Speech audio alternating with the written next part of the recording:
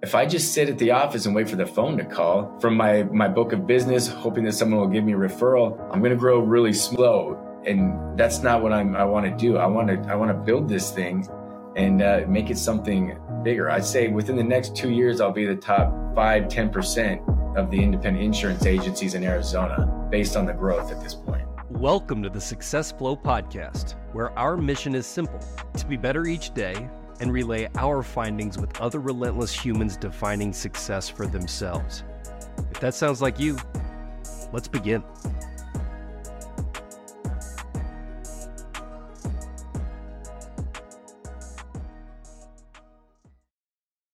Phil, I'm excited for this episode. We got an amazing guest on today. We both know this guy very well. I met him, maybe I think it was 4 or 5 years ago. Anyway, an incredible dude, runs an incredible business, has an amazing family, and has a really cool background as well. So without further ado, Mike Gallaugher, welcome to the Success Flow Pod, my man. How you feeling? Phil and Steven, I'm doing good. It's been a while. Not even 24 hours? Right. That's right. Mike is another Junto brother, which, Phil, we talk about that a lot on the pod and the things we learn in that mastermind group. But it's such a great group, and we like to, bring some guests with those guys in there to get their takes on their life and whatnot. But Gallaugher, you and I met through BNI, actually. You joined, I was a core member when our chapter started about 5.5 years ago or so. And I think you joined not too long after that, which probably been about 3-4 years, I think. And, if you're not familiar, any of the listeners not familiar with BNI, it's a local networking group. It's actually a global association. And there's individual chapters that you kind of lock down your seat, your category for your chapter. I own the payroll spot. Gallaugher owns the insurance spot for commercial insurance and runs an incredible business. But thank God I met you, dude. You bring so much humor and so much personality to our chapter. It'd be so boring without you in there. You really livened it up.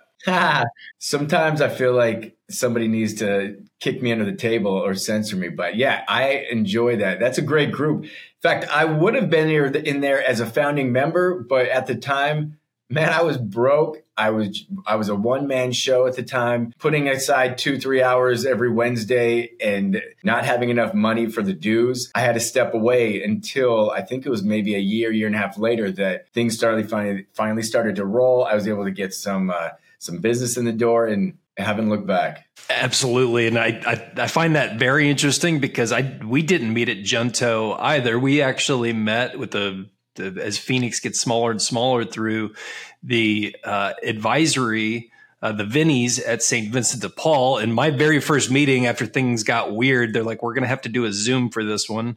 And you were kind of the ringleader in that circle on the Zoom call, getting everybody kind of loosened up and out of their comfort zone on my very first advisory meeting, which is just before, I guess that was a year or two before coming into contact with Junto. So had started the advisory board then as well?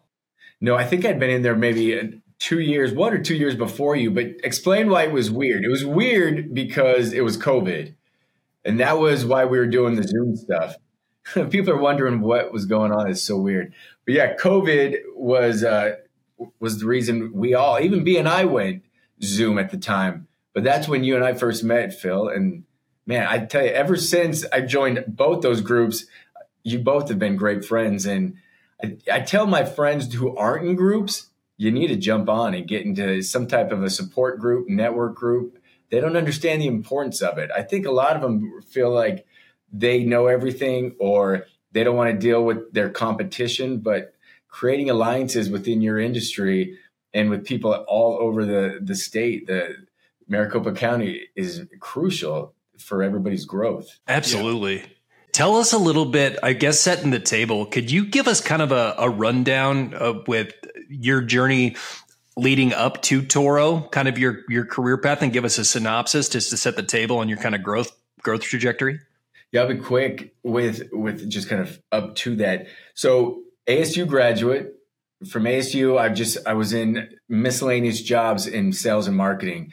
But if I'm to be honest, I realized quickly that if I don't own my own business, I'm not going to have a job because for whatever reason, headstrong, a little stubborn, you name it, it was tough keeping some of those positions because I felt like I knew it all. And that goes along with maturity and now a lot of knowledge that I didn't know all of it. But anyways, all this growth happened while I was in and out of these sales and marketing jobs. I got in with the Farm Bureau for a couple months, realized I didn't want to go the captive route and thought the independent route where we had a lot more options sounded a lot better.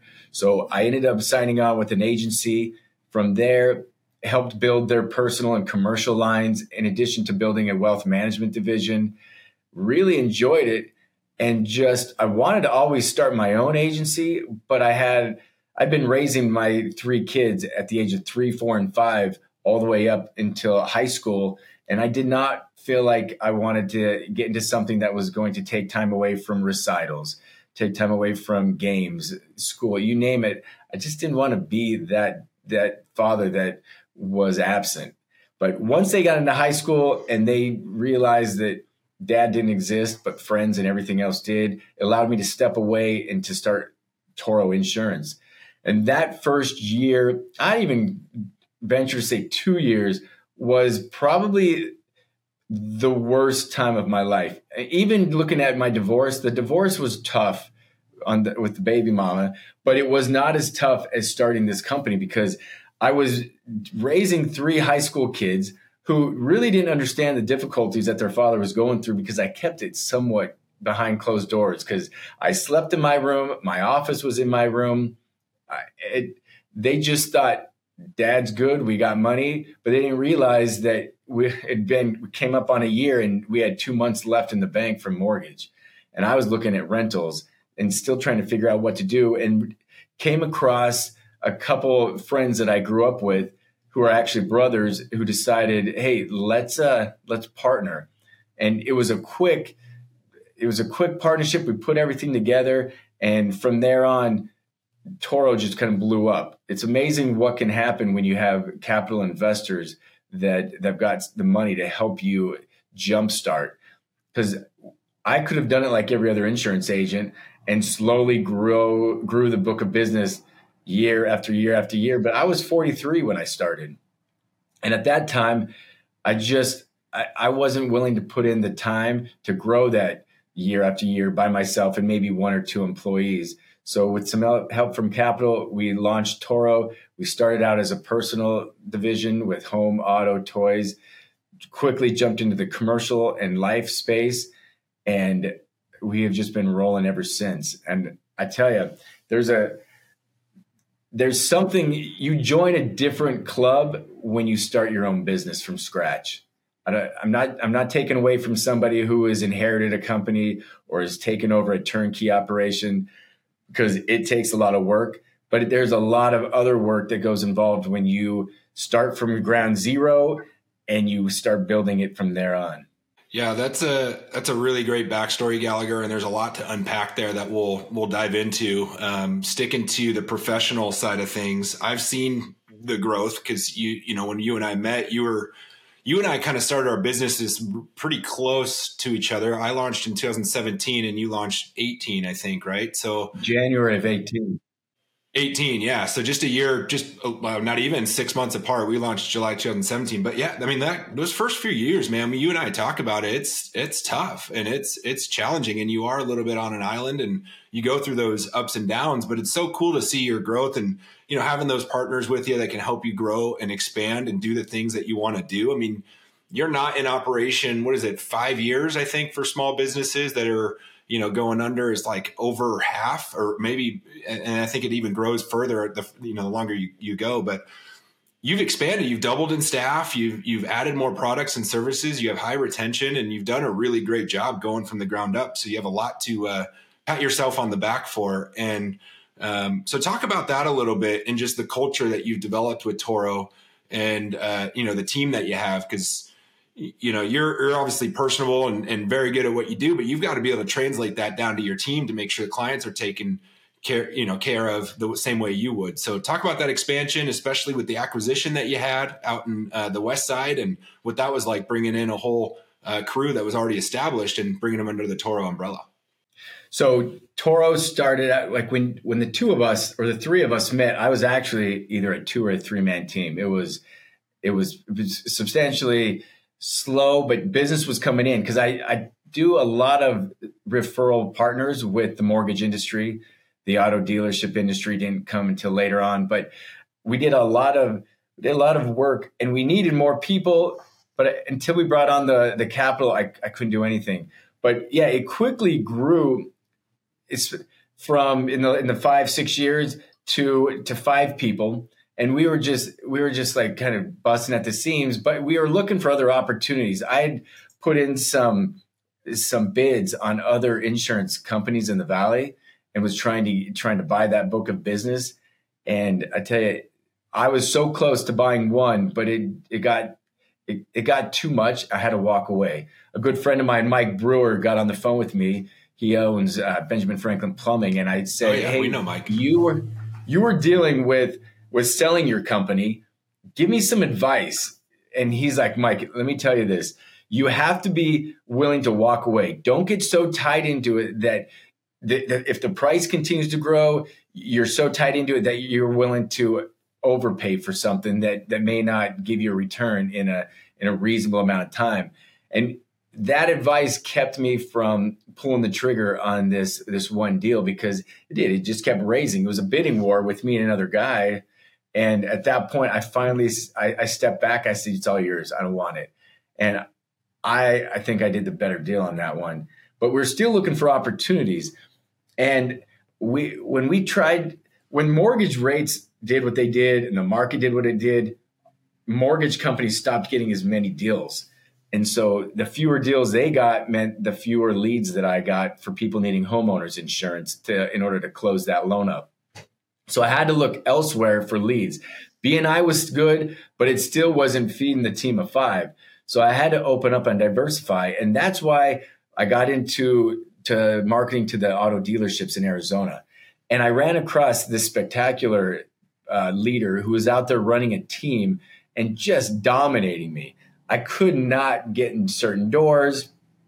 She would occasionally call me because she'd see some of my marketing stuff in there. And we went back and forth. And I threw a few things on the table, but at the time she was totally wrapped up into it, loyal. "I'm good, Mike. I don't want to do anything." But I was persistent over 2-3 years of just reaching out, giving her a phone call, checking in. "How are you doing?" She ended up calling me saying, "Hey, my boy needs a job. He's an outstanding insurance agent. Take him on if you want."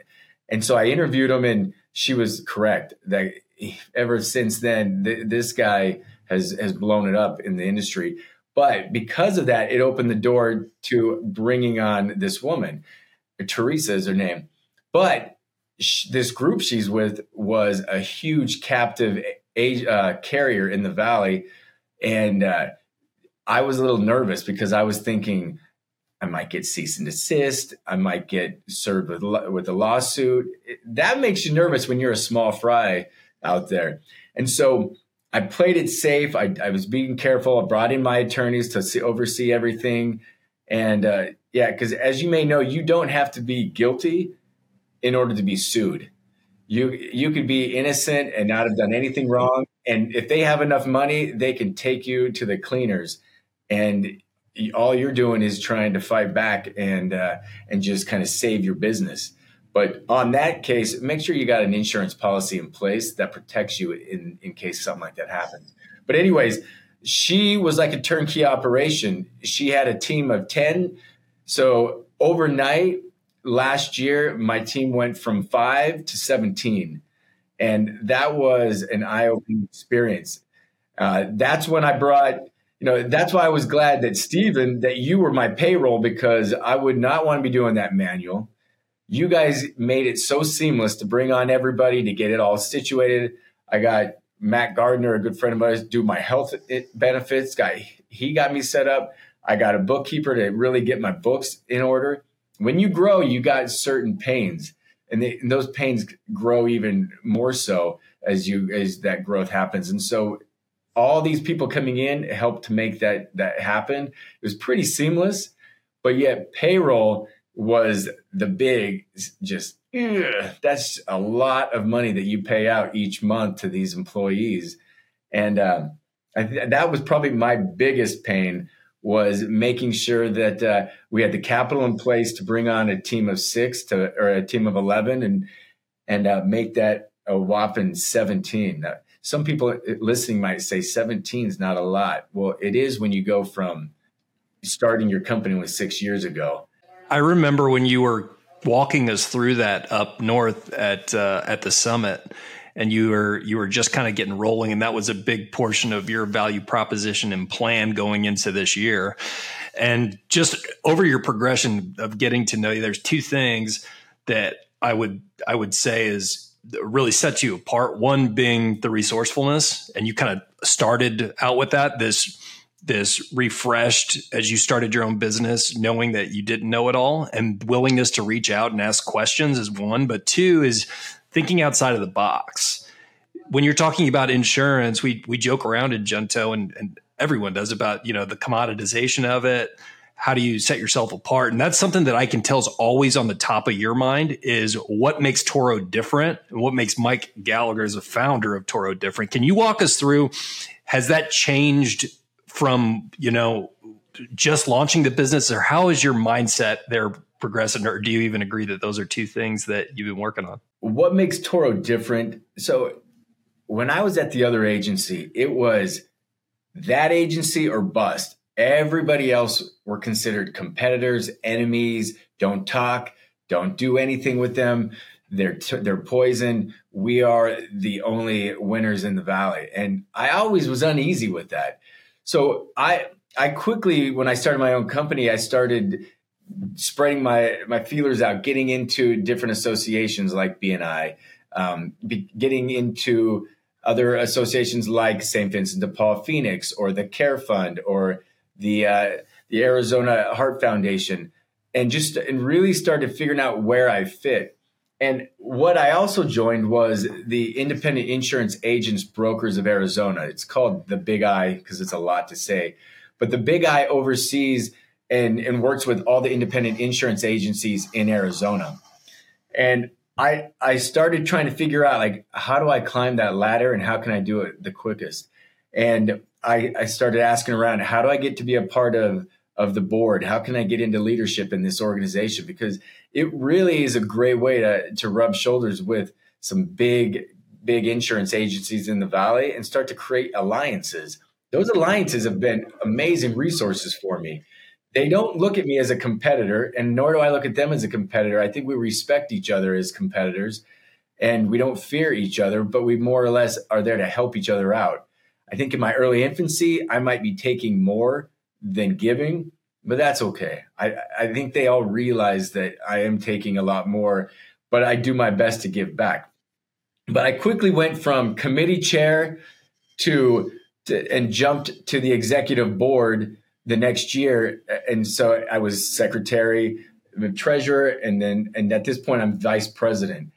And being in that helped me with resources to grow. Like, there's a lot of questions that you have when you don't have dad to turn to and say, hey, dad, you've started this company. What do I do from here? Man, my father's a fireman and my mother was a teacher. So they do step back when I start asking them business questions, because it's just not, they didn't have to know those things. So it was crucial that I went out there and found those people to talk to.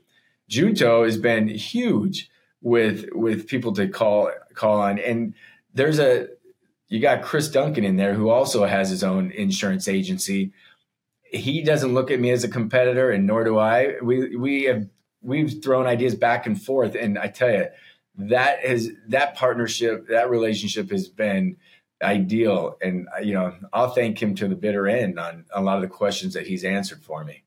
But what makes me different is the fact that I'm always trying to be different in a good way. So you've got a tagline that says "No bull." Yeah, my tagline is Toro Insurance, the no bull broker. And right, yeah, I don't want Earnhardt coming after me, so I had to change it up a little bit. My thing is, I really put a lot of emphasis on marketing, and I know a lot of the insurance agencies out there, and they don't have marketing reps. But I actually purchased 2 vehicles, and I have these 2 marketing specialists out there just hitting up companies and filling that sales pipeline for me. Because if I just sit at the office and wait for the phone to call from my book of business, hoping that someone will give me a referral, I'm going to grow really small, or I'm going to grow really slow. And that's not what I want to do. I want to build this thing and make it something bigger. I'd say within the next 2 years, I'll be the top 5-10% of the independent insurance agencies in Arizona based on the growth at this point. Yeah, I believe that you're definitely on your way. And I think the biggest difference, you mentioned the word captive versus independent. And just for the listeners, the difference is when you think of like Allstate or State Farm or some of these insurance agencies out there that you see, on every corner, those are captive, meaning those policies that you get, they can only use Allstate products or only use State Farm products. Those agents are captive to those insurance carriers within. And being an independent broker like yourself, Gallaugher, Toro, you can shop anybody. So you have the best interest of your client in mind, and finding the best rates for the best coverage. It doesn't matter which carrier you use. And that's, I think, what is really cool, because there are a lot of independent brokers as well. But what sets you apart is you're active in the community. You're on those boards. You're in the big eye, as you call it. You're moving up the ladder there on the board of directors and just getting involved heavily. And that provides credibility for what it is that you're doing. So pivoting away from the business side and the professional side, you mentioned earlier that you were a single dad. You raised 3 kids early on. They were little, right? 3, 5, and they were young, elementary school kids, toddlers. So what was being a single dad, being a single parent in general, I know is extremely difficult. I've seen it in my family, and kind of talk about your upbringing a little bit and what gave you the strength to continue being there for them. So I think you're born with certain traits. I'm not saying, I do think that some people are meant to work in certain capacities. Some are meant to be leaders. I don't want to say that I learned a lot of that. I almost feel like it was born, but just because it was born didn't mean I had to work to get to that point. So I was very competitive throughout my life. I was in every sport that I possibly could be in high school. I was a swimmer, and that was my big sport, was swimming. And when I got to ASU, I converted from looking at a black line for hours to playing water polo, and was on the water polo team at ASU. And I tell you, that was my most favorite. But I've done soccer, baseball. I liked pole vault, but when you start getting up that high and you just have one stick between you and the ground, it was a little, I don't know. It was not my favorite, although it was cool. The girls liked it, but I was not a fan. And you only run a little distance. I did not want to run the mile or anything like that. But yeah, so I was always competitive in sports. And I think it transitioned, that mindset where, to be the swimmer that I was and to compete. I mean, I wanted to go to the Olympics. I was set, but you were swimming 2 hours in the morning, 2 hours in the evening, whether it was cold, hot, raining, it didn't matter. So you started to get disciplined right away. And I tell you, anyone who does club sports, mad respect, because the time and how about the parents too, for having to commit to that. But there's a lot of commitment that these kids do. My daughter's a collegiate dancer now, and having seen her dance from the age of 5, the amount of hours, there's a lot of discipline that goes in on that. So yeah, I've always been competitive. And I think that helped when it got to the point where that first year, literally it was, I don't know, your listeners, I'll just be straight up. I mean, I cried a lot of evenings, and it is because that was my only outlet. So, but I knew that get it out, because the next day is a new day, and I'm going to take just one more step. I'm just going to take one more day. And before I knew it, the year was up, and things were starting to get easy. But when I started that company, I only knew how to sell. I didn't know how to write a policy. So I had to hire somebody after hours from another agency to teach me how to do that. And so, you figure out ways to get through it all. I mean, there's nothing easy about it, but you have to be willing to say, take one more step. I'm going to keep going. I'm not going to quit. But I had to take it in day chunks, because if I would have looked at it year at a time, I probably would have broke and I would have just went and looked elsewhere. God, I love that. It just breaks it down to the utmost, simplest point is each day, what do I have to learn and execute on to get better and build this business? And I think there's a lot of advice given that entrepreneurs, if they knew how hard it was, they probably wouldn't start. What you just said, if you're looking at the macro, if you're looking at the macro or like a marathon, you start, which I know you both are runners too. You pick one, you get to a point where you're so fatigued, you just have to pick another smaller distance to get to and keep resetting. So that mindset to when you're talking about launching a business is huge. I'm curious about how getting to know you, one of your biggest strengths, and I love your perspective on is your faith and spirituality, which, some folks don't, discuss in regard to their long-term success. Where has that been for you over the course of everything that you've been through? Maybe not necessarily how directly ties to business, but how has your faith impacted this journey that you've been on? So I grew up in the LDS Mormon faith, and I tell you, the church is good, and it's good with kids because it teaches them the stories. It teaches them to believe in something. There's a lot that goes in that I think a child needs growing up with spirituality and religion. And so I grew up with that. My father wasn't active in the church. My mother was. So I got to see both sides. And we were somewhat, I don't want to say bad Mormons, but we were just like, we had a perspective. I was okay with there's certain things about the faith that we didn't always we agreed with or on the same page, but we were committed to it. And, I'll die Mormon, but what really was taught me is when I went on the 2-year mission, and I went to Montana Billings mission, which covered all of Montana and a third of Wyoming. And I want to say it was partially spiritual, but it was also a lot of personal growth, because at the time you could only call home twice a year, Mother's Day and Christmas. You couldn't get visitors, you couldn't date, you couldn't do anything that you could get hurt. So like we couldn't go skiing or we couldn't go fly fishing, anything below, above our knees, because we're out there wading in the water. So it taught me discipline. It taught me to follow rules that I didn't necessarily always agree to. Like I thought that I was a swimmer, so why did I have to go up to my knees only? I was fine. But, even if you're in the military, there's rules that you follow just because that you don't have to have a reason. And that's what teaches discipline.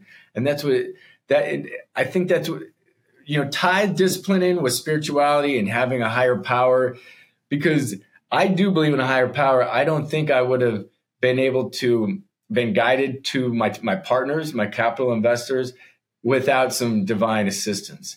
So that helped me. And then moving into marriage and moving into having kids and especially the divorce and having to raise those kids on my own, you need a village. There is no way I could have done that and been so proud and have a big ego thinking that I could do it on my own. But I had mom at the time. I was so broke, I even had to move in with mom and the 3 kids. There wasn't a lot of financial support. I kind of took a financial leap thinking that I was going to make a lot more at that other agency. And I kind of went in on a penny budget, penny payroll. And I get it. I was opening a new position. So I'm not complaining about that. I'm just kind of saying that it was difficult. So there was a lot of time spent on my knees. Whether you believe that those prayers go to the higher power or not, I still feel like you're manifesting something beyond yourself. And so me pleading for assistance, me pleading for help, me pleading that I can get my kids through this and they won't turn out horrible. That's, I think, a huge concern for parents is during divorce, am I going to jack my kids up and they're never going to be the same? But they have so many pseudo parents from church and being raised in the faith. Whether I would have been raised Mormon or Jewish or Catholic, I just think having a support group outside to help step in, bring you meals when you need to, have good kids to spend with your children. Because I do believe your kids turn out like the kids they hang out with. And same way with us. We are We are basically a product of our top 5 friends. You know, if you hang out with people who drink and smoke, I think you're going to be doing the same. If you hang out with people who are successful, you're more likely to be successful. So I think if I were to do it all over again, I would do the same stuff. Yeah, I couldn't agree with you more. The accountability groups and the mastermind groups and the people that you can align with, it just opens the door for more opportunity. You just follow in those footsteps, and you just you're just exposed to it so much. It just becomes, you have an identity shift. But your son also went on a mission. You and I have talked about that. Did he have a similar experience that you had? So I've got 3 kids. You can go on a mission if you're man or woman. But my daughter was absolutely, I'm not going, Dad, which I was totally fine with. And my oldest son, he didn't want to go, so he didn't go. I think sometimes we put too much pressure on these kids to do things that they don't want to do. So I was completely fine. And the third one decided to go. Do I love my third one, my youngest, more than any of the other 3? Not at all. I think I love my kids the same, and you can't raise your kids the same. It's different. So back to my son, Jackson, he's in Santiago, Chile now. He's been out for almost 15 months. And like my experience, he was not excited about it. He actually wanted to come home around the 5-month mark. I don't blame him, man. Missions are hard. Your friends are back home, or they're out. Your family's home. They always pair you up with somebody. They call it a companion. So you're always with a companion that you don't choose. And that companion could be one of the worst people to make your life miserable on your mission. But it teaches you tolerance, patience, and to work things out. I said, at least you can choose your wife. But even then, she still will get on your nerves, and you're going to have to figure that out. But at the 5-month mark, he's like, Dad, I'm coming home. And I'm like, he was man enough to make the decision to go out. I felt he was man enough to make the decision to come home. But I wasn't wanting him to quit, because I felt like that would have followed him throughout his whole lifetime. His buddies would have come home after 2 years, and he would have been home, and he would have realized those 2 years are actually faster than I thought. So it was more of a thing for his mind and his growth. I didn't want him to quit. And we went back and forth for like a month.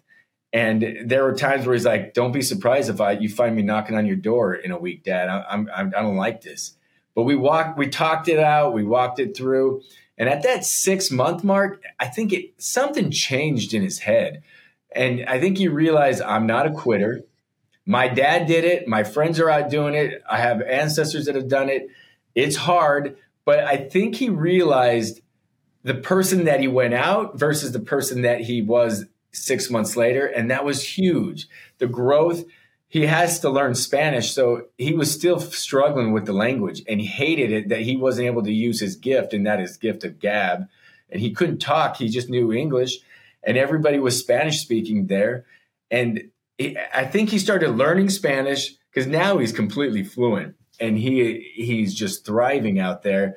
But he had to make that decision on his own. And I didn't want to be the guy who was forcing him to stay out. I really wanted him to make that decision. And because I was patient and kind of had faith that the higher power would help him, bless him with the language, bless him with better companions, and bless him with patience and tolerance, it all just worked out. But I think as a parent, we have to teach our kids hard lessons. I would have loved to have stepped in and helped bless him and tell him what to do, but I couldn't do that. He has to be his own man. And same with my daughter and my other son. They're learning those lessons, but in a different way. I find that really interesting on the mission because of there's a lot of content out there about how humans no longer really have rites of passages into adulthood or manhood or womanhood.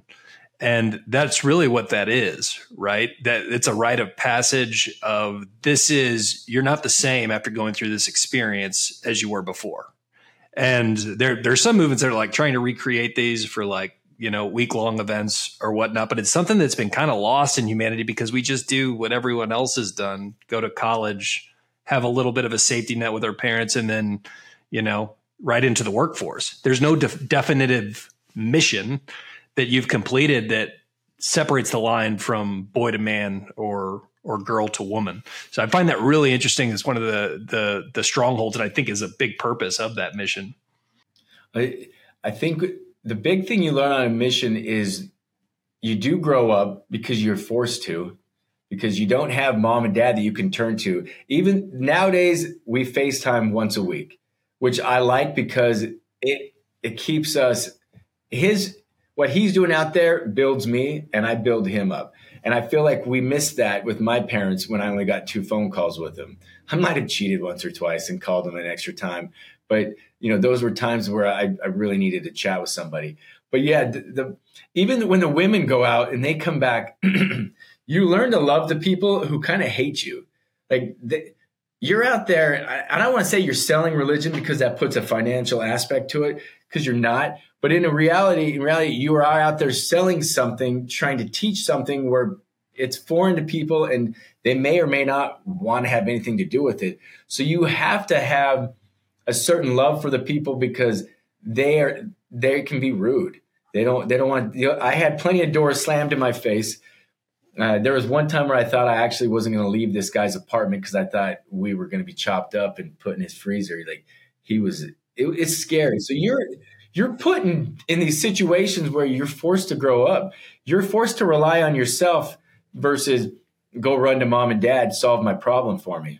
Yeah, you said your daughter didn't go, but I can understand why. You sent over a picture to us not too long ago with her. She's like an elite dancer, right? Her team's won national titles and all that stuff, right? So she's got like a heavy focus on being an extreme athlete, and you're in dad mode right now. She's got a bit of an injury and she's sitting out, and you'd reached out to us to kind of send her some words of encouragement. So what's that like when you got a kid who's down on themselves, and what do you say to pick them up?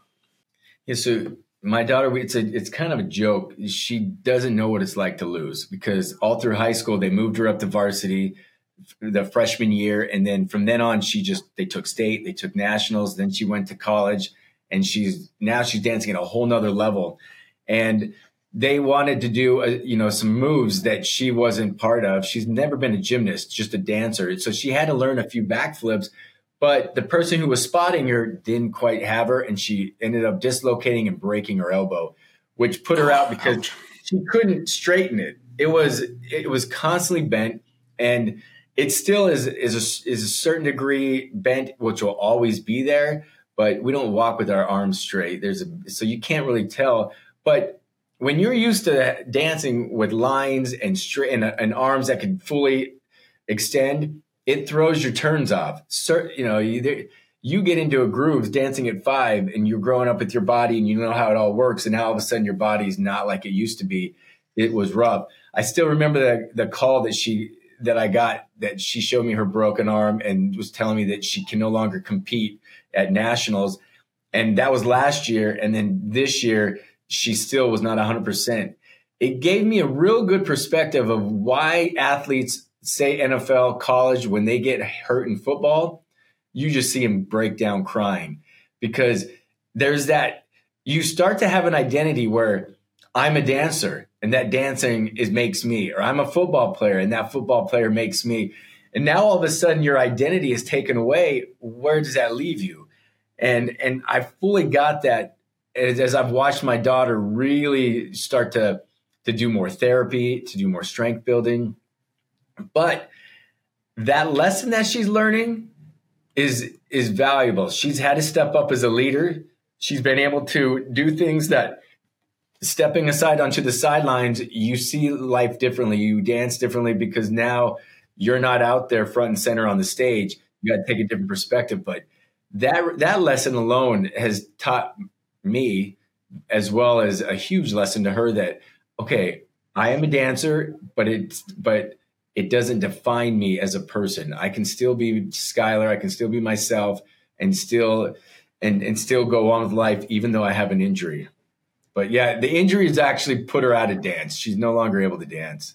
That's actually a really good transition and good kind of mindset for how we like to ask everybody on this podcast, what we like to ask them. And I'm curious if this has changed in the last, 5 years or so for you, but what is success to Mike Gallaugher? If you had to put a definition to it, what's success? That's difficult. If you would have asked me when I first started, success would be a staff of 3 and a $2 million book of premium. That would be success. But then all of a sudden you hit that and you're like, I can do something better. I don't know if I have if I'm to like give you like a corny answer, would be I got healthy kids and I got a happy family. I don't know. That is success in itself. But as somebody who's competitive, it's hard to define what success is, because once you hit that success point, you almost forget that's the success to you, because now you're looking at the next success point. So I just need to take a step back and remember, Mike, you hit this benchmark. Celebrate it, enjoy it, but it doesn't happen. I've tried to, because I'm always hitting that and going to the next one. I wish I had a better answer for you, but the success, I don't know. I have no idea. That's a great answer. What I heard is it's the journey there. It's constantly in process, and you've got to kind of compartmentalize with what the real meaning is for you with the family and the health, but you're still redefining it day in and day out on what the business portion looks like. I love it. Exactly. Yeah, exactly. It's like, having a growth mindset, it's almost like you're never satisfied, which is not always a great thing, I don't think, but having the ability to go back and reflect on what you've done. I struggle with that as well, because it's always like, okay, I've reached this level. What's the next level? What's the next level? And it's challenging to like, man, yeah, we are healthy. Yeah, we have a home. We have food. We on the table. We are growing. We are building businesses, and we're doing these things. And so I think that was it is a hard word to define, and I think we're always defining it. And we have pivotal moments in our lives that change those. But Mike, I really appreciate you jumping on. I know that. In the future, when you get the Dreampreneur Truck podcast going, running around town, we want to join you on the road one of these days, which is such a great idea, and I'd love to see you make that happen sooner rather than later.